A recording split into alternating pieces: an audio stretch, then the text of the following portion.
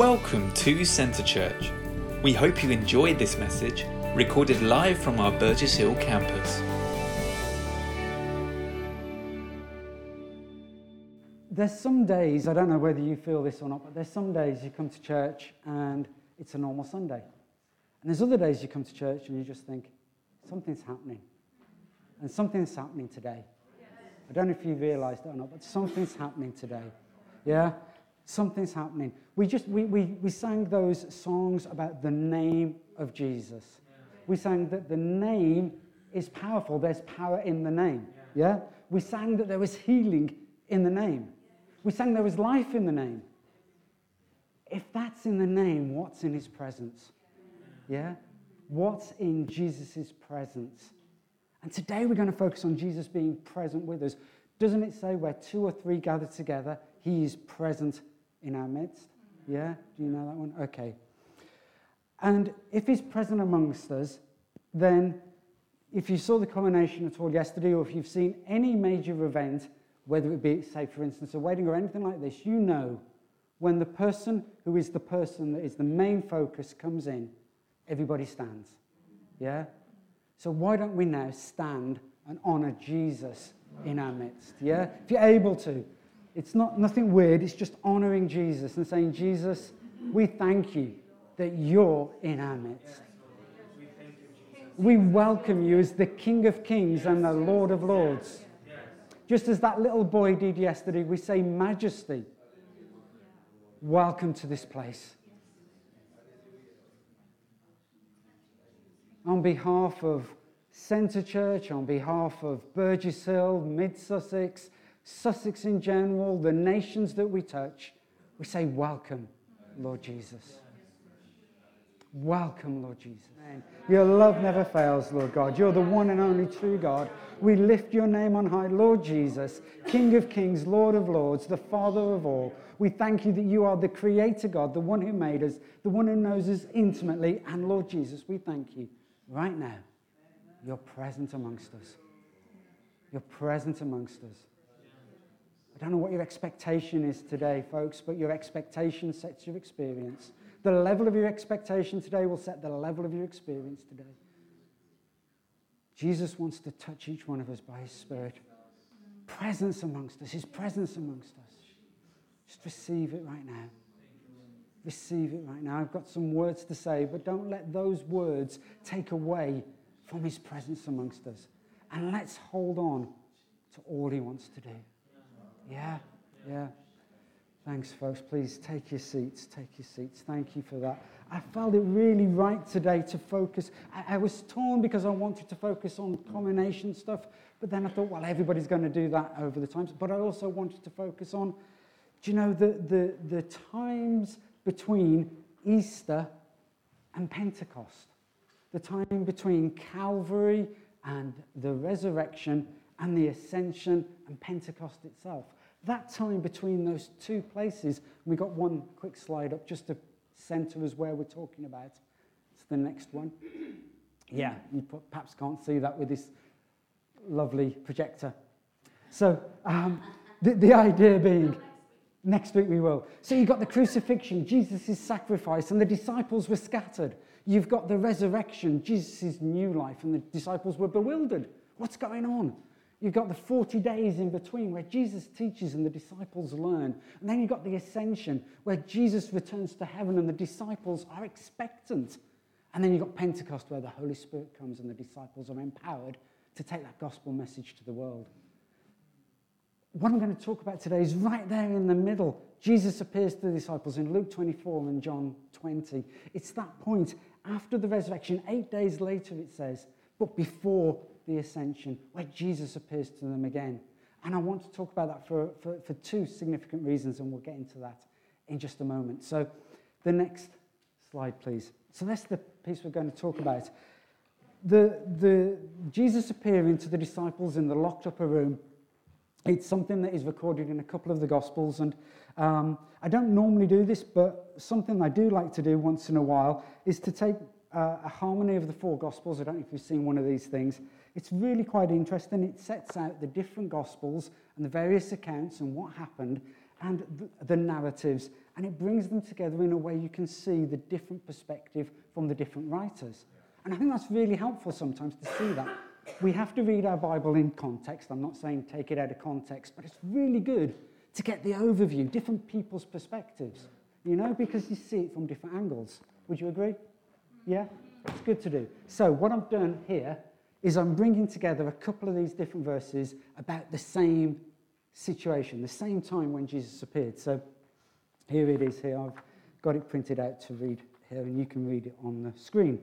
If we read in John's Gospel, it says, on the evening of that first day of the week, and this was 8 days after Jesus had been seen, when the disciples were together with the doors locked for fear of the Jews, Jesus came and stood among them and said, peace be with you.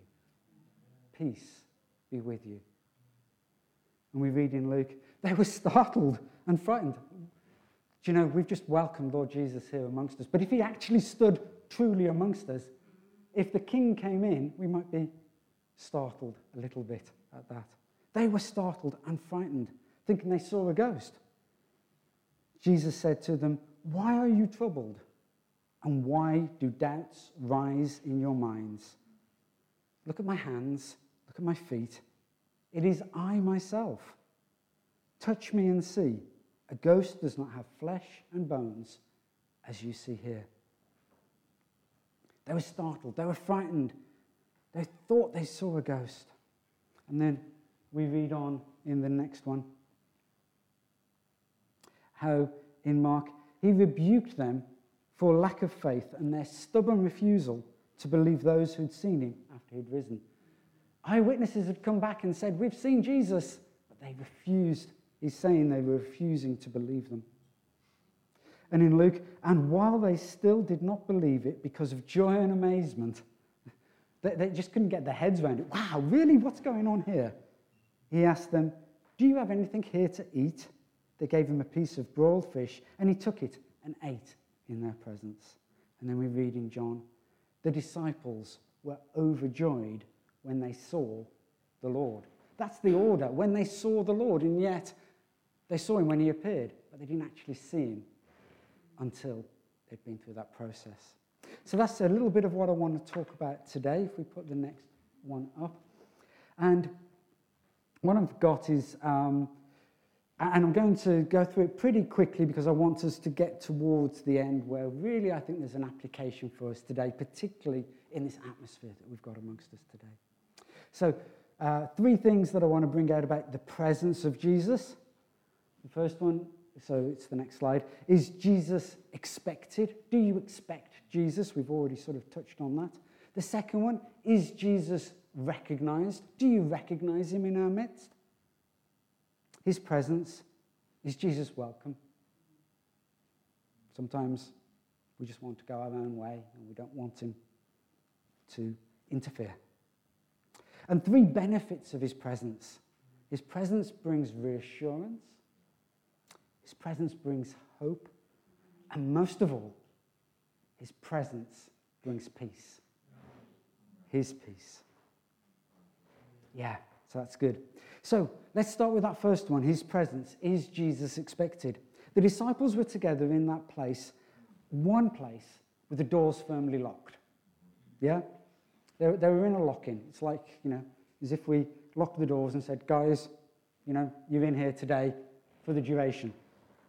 We've got to shift the stuff off the stage. You're staying until it's gone. Maybe not. Maybe not quite. Maybe not quite. But, they'd heard from Mary. We heard about that at the Easter service. They'd heard from Mary about seeing Jesus himself. She'd recognized him and come to understand that it was Jesus who had been resurrected, who'd come to new life. And they'd just heard from the folks who'd been on the Emmaus Road, and they'd just hurried back, these two folks. They'd hurried back, and they sat with the disciples and told them, they've seen the Lord, I've seen the Lord, we've seen Jesus. And yet they decided they needed to get themselves together in a room and lock the doors. And what does it say? Why did they lock the doors? Because they were afraid of the Jews. They were afraid of what was happening around them. They were afraid of what was happening around them. And they didn't expect Jesus to be with them. They didn't expect Jesus right there. And Jesus comes and he says to them, he rebuked them for their lack of faith and their stubborn refusal to believe those who'd seen him after he'd risen. So Jesus starts out by saying, peace be with you. That's a nice greeting. I like that one. But then he goes on and tells them off. Somebody you haven't seen for a while, is that a nice thing to have somebody suddenly say, yes, well, welcome, but by the way, you're not doing so good there. It's not really, I don't know about you, but I wouldn't like that particularly personally. They were pulled up short. But why? Because Jesus wanted them to realize that actually they needed to activate their faith and they needed to get over that stubbornness, that stubborn refusal to believe the eyewitness accounts. The eyewitness accounts were those things that were true, they could rely on them. So it doesn't seem that Jesus was expected in this situation, yet he came into their midst and he declared, peace be with you. When I was growing up, we used to love it when relatives came over. We got some really good, close relatives. They're not close in terms of family tree, but they're close in terms of part of the family, if you see what I mean. I'm confusing you, but anyway, they're close relatives. People we valued. And they'd come from South Wales, and whenever we knew they were coming, we'd be looking out the window for ages before they'd arrive, knowing they were almost here. Okay, folks, this is before mobile phones. We didn't know that they were... I'm going to be 3 minutes late, we didn't know, so we were on our edge waiting for them to come. And as it got closer to the time they were due, we'd go outside and we'd stand on the top of the step, which is at the top of the hill, and we'd look down the street and see them coming. And sometimes, if we were really good, Dad would take us to the bridge by the motorway that would see them coming along the motorway. And, because we were expectant for them to come and to be with us. It was something special. It was an unusual event. The disciples weren't expectant like that. And I don't know, folks, when we come to church, are we expectant like that? Are we expectant? The presence of Jesus is going to be amongst us. I don't know, because as I say, the level of our expectation sets the level of our experience. I mean, back again to the coronation yesterday. Did you see, I don't know what you saw and what you didn't see, but, people started going in there like at 8 o'clock in the morning to sit down, to wait for an 11 o'clock service. And why? Because they were expecting the King. Are we expecting the King?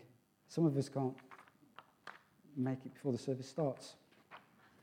Sometimes, me, unfortunately. But, I'm talking to myself, what's our expectation when we come on a Sunday morning? What's our expectation in our day-to-day? Do we expect Jesus to really be with us in our midst? The second thing was that do you recognize Jesus? The disciples were there. Jesus came and stood in their midst. They were scared. They thought he was a ghost. They weren't sure who he was. He wasn't standing at the edge of the room. He wasn't standing somewhere off at the back, looking at everybody going, I'm a stranger, you're strangers, we don't know each other. He was right there, right in the middle of them. Right in the middle. Not standing on the edge. He was right there. And yet they thought, is he a ghost? Who is this? Who is this? They couldn't recognize him. They didn't know him. It was like, as Ruth said the other week, like Mary in the garden, didn't recognize him, didn't know who Jesus was. And yet, he was the one they'd been looking for.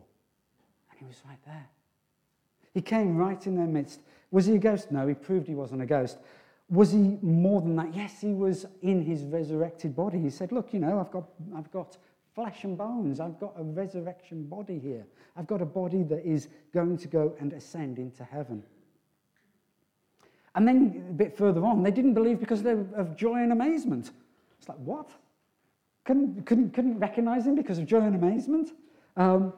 Well, actually, maybe that is true. I don't know. Have you ever been in a situation where somebody, a long-lost friend, somebody who maybe you grew up with, who's moved out to another part of the country, or an old family member or something like that, suddenly turns up or surprises you? Have you ever had that moment that, it's you, I haven't seen you for ages. Have you ever had that? Some folks have, okay, or you can associate with it, There's things on YouTube. Have a look later. You'll find somebody who's experienced that. Or TikTok, I suppose it is these days, but I don't know. I don't do that. And at that moment, you're like, oh, really? No, it can't be. It can't, really? Oh, they just don't know. They're amazed. They're overjoyed and amazed and don't believe it. And, that was the reaction that the disciples had, recognizing, they weren't recognizing who Jesus was, even though he was right there with them. And yet, if we recognize the nearness of Jesus, it gives us courage and strength for our situation. So in your situation, when you're fearful with the doors locked, whether it's literally or figuratively, when you feel alone and no one seems to care or be bothered, when you're worried about life, a question for you: do you recognize that Jesus is right there with you? Because he is. He's in the midst with you just as much as with the disciples. Just as much as with the disciples. There's a couple of slides on from this, actually, if you wouldn't mind. The next one as well. And then we move to, recognizing the nearness of Jesus gives us courage and strength. And then one more. His presence. Is Jesus welcome? We did that at the beginning. We welcomed Jesus in. Right at the beginning of the coronation yesterday, I thought it was great. I really loved this bit. I thought some of it was phenomenal. Our Prime Minister standing up and reading those scriptures. Amen. Wow. We need to pray for our leaders. Some people will go, oh, monarchs, really?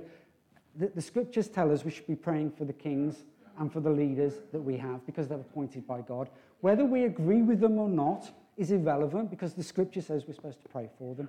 And we need to pray for them. We need to pray for our leaders, be they kings or prime ministers. But the bit that really got me was right at the very, very beginning. That little boy, Samuel Strachan, Your Majesty, as children of the kingdom of God, we welcome you in the name of the King of Kings. Wow. Out of the mouths of babes and infants, truth comes. Phenomenal, phenomenal. We've done the welcoming of the King of Kings. That was something we were going to do in the middle of this, but we did that at the beginning. But, sometimes we want to welcome Jesus in by putting a formula together, a way of how we welcome him. Do sometimes we don't foster the presence of Jesus actually in our lives. We're in union with Jesus. He lives in us by his Holy Spirit. But sometimes we want to get into a formula of how we experience him, how we know his presence. Maybe you don't, but sometimes I do. And this particular quote, it's the next one, this next particular quote from Bill Johnson really gets me. Those who desire principles or formulas above presence seek a kingdom without a king. Because what we want is a kingdom for ourselves rather than a kingdom for the King of Kings. And so we need to welcome Jesus as the King of Kings and the one who's able to do immeasurably more, as we prayed earlier, than we ask or imagine. Not by a formula, but by his presence close to us. By his presence close to us. So, with all of those things, I want to move on to the benefits, and I'll whiz through some of these towards a close. 3 benefits that I'm talking about. His presence brings reassurance. Do Jesus didn't actually ask the question. He asked 2 others, and we'll talk about those in a moment. But he could have asked the question, why do you fear? Couldn't he? He could have asked that because he said they were fearful of the Jews. Why do you fear? The disciples were fearful of the Jews. They'd seen what had happened to their master, to their leader. They'd seen what had happened. They'd seen the Jews giving up to the Romans and seen him crucified. They'd realized that crucifixions was the sort of thing that happened frequently. At the time of Jesus, and the Romans would use crucifixion as a means to put down a whole population. there would be sometimes a whole street with crucified people all the way along that street on crosses. That's why they were fearful, justifiably fearful. But there's an old adage, an old acronym, you might remember this one, for fear. Fear is false evidence appearing real. False evidence appearing real. They were looking at what was outside rather than what was within. They were looking at what was going on outside and what the Jews were saying and what was happening there, rather than looking at Jesus in their midst. And the presence of Jesus in their midst was what was truth and what was reality. Do you know, so often we allow what we think we see to run riot in our minds. You know, we turn over what we see and what we think others think and what we think we saw, and it becomes something different in our minds and becomes that fear. It becomes, so we see something, that's our evidence, but it's false evidence usually, and then we turn it around because, you know, Jesus said we're not to worry, but we're to meditate on the Word of God, but we're so good at worrying rather than doing the meditating bit.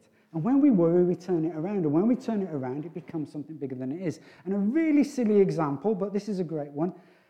Again, growing up, I lived in Wolverhampton, used to play the trombone, no less. Not very well, but nonetheless, used to play, trombone. Yeah. We lived one side of town, and I had to go up to the centre of town to the music school when we got together with the orchestra and the band and rehearse once a week. So, fine, all good, all good. So I had to travel by bus there and by bus back. Have you ever lost a trombone on a bus?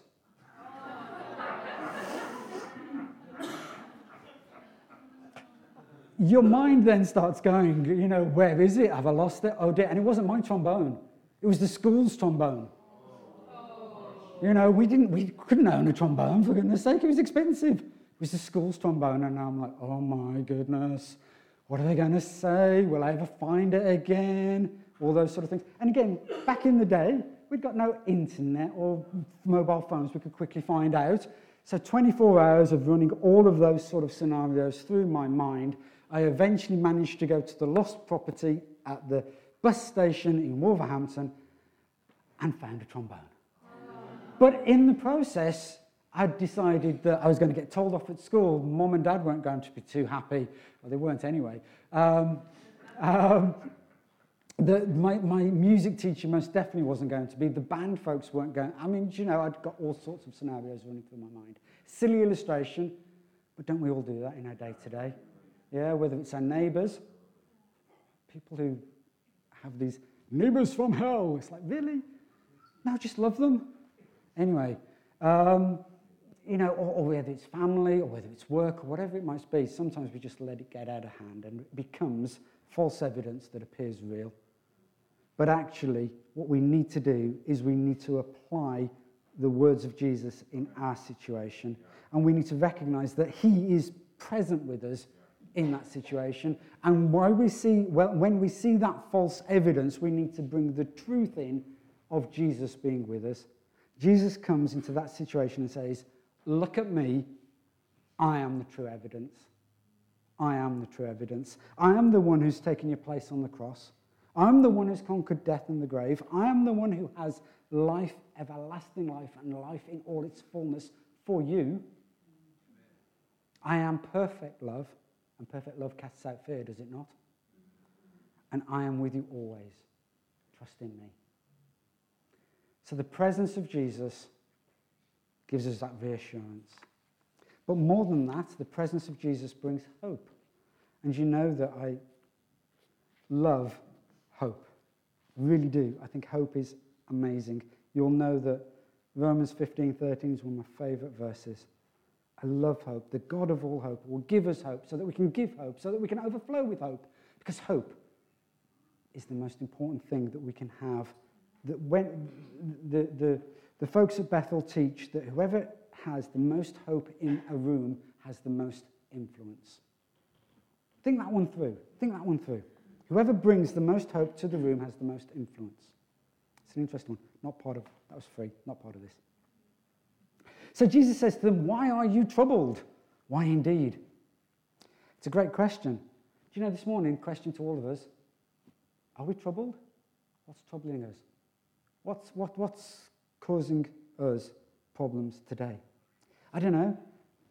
Are you troubled by an ache or a pain or a doctor's diagnosis? Are you troubled by some sort of negative report at work or situation that you're facing? Are you troubled today by just simply the circumstances of life? We all get there. We all experience those. Experienced most of those over the last year. But the thing is, if Jesus is present with us, if he's truly right in our midst, not remote on the edge looking in, but actually present with us in the midst of it all, then he knows what those reports say. He knows what that diagnosis is. He knows what that trouble is that's troubling your mind. And because he's right there, do you know what he does? He opens his arms and says, come to me. Come to me.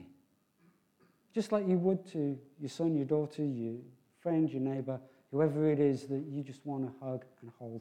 Come to me if you're troubled, if you're weighed down by worry, if you're wearied by all that's happening. Come to me if you're heavy laden, and I will give you rest.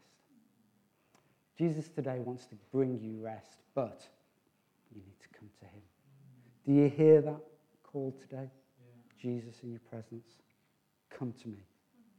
And then the one I just want to finish with, because this is the one to me that is most important of all. His presence brings peace. Why do doubts rise in your mind? Jesus asked.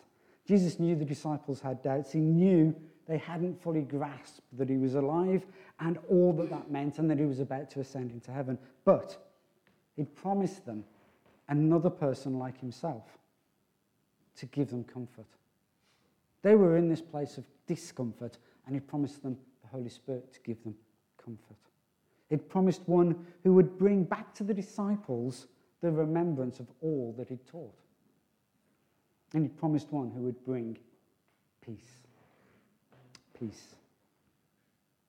Now we see the full coming of the Holy Spirit at Pentecost, and we're not getting there yet. That's when Jesus released the Holy Spirit to the world in power, and the disciples were empowered for the gospel message. And from that point on, we know that we've all got that opportunity to have that empowerment of the Holy Spirit, that endowment of the Holy Spirit, to be able to speak in tongues, to be able to preach the gospel, to be able to see signs, wonders, and miracles in our situations.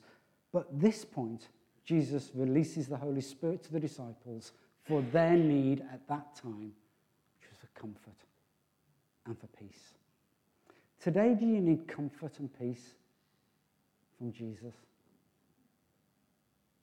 Do you need to receive that peace from him? We often quote Philippians 4.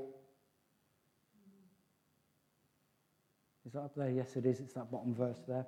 We often quote Philippians 4. We often say, do not be anxious about anything, but in every situation, by prayer and petition, through thanksgiving, present your requests to God.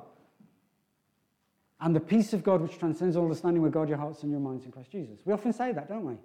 But we forget the half a verse before it, which says, the Lord is near. His presence is here. The Lord is near. And that's why we don't need to be anxious about anything. By prayer and petition, with thanksgiving, now we're receiving it. Because in his name we receive. Present your requests to God. And the peace of God, which transcends all understanding, will guard your hearts and your minds in Christ Jesus. Anybody see any guards yesterday? 4,000 marching to start with. Yeah? There were a few guards there. There really were. The King's Guard. Would anybody want to mess with the King's Guard? No? No. And now I am going to go back to these YouTube clips. Have you seen any of those YouTube clips where people go up and they touch the horse? Yeah? Or they stand too close to the guard? Maybe you haven't. But let me tell you what happens. Let's say that's the guard, and somebody comes up and they sort of sidle right up next to them for a photograph or whatever, and maybe touch it, and they'll shout out in a very loud voice and usually stomp their feet at the same time, "Don't touch the King's Guard!" Because they're guarding something and they're taking it seriously. The peace of God guards us like that. I don't know about you, but sometimes I think peace means, oh, that's nice. But no, it's powerful. The peace of God is guarding your heart, your mind, and my mind. I need that guarding sometimes. I need that guarding. I need the peace of God to guard me sometimes. The King's guard. The King's guard. Not something timid and placid, but something strong and commanding. The peace of God. Don't touch the King's guard. Don't touch the King's anointed. We're the King's anointed. His peace will protect your heart from turmoil and your mind from doubt. Thank you for listening to this week's message. For any more information or to find out more of what we do as a church, you can contact us at info@centrechurch.uk or check out our website at www.centrechurch.uk.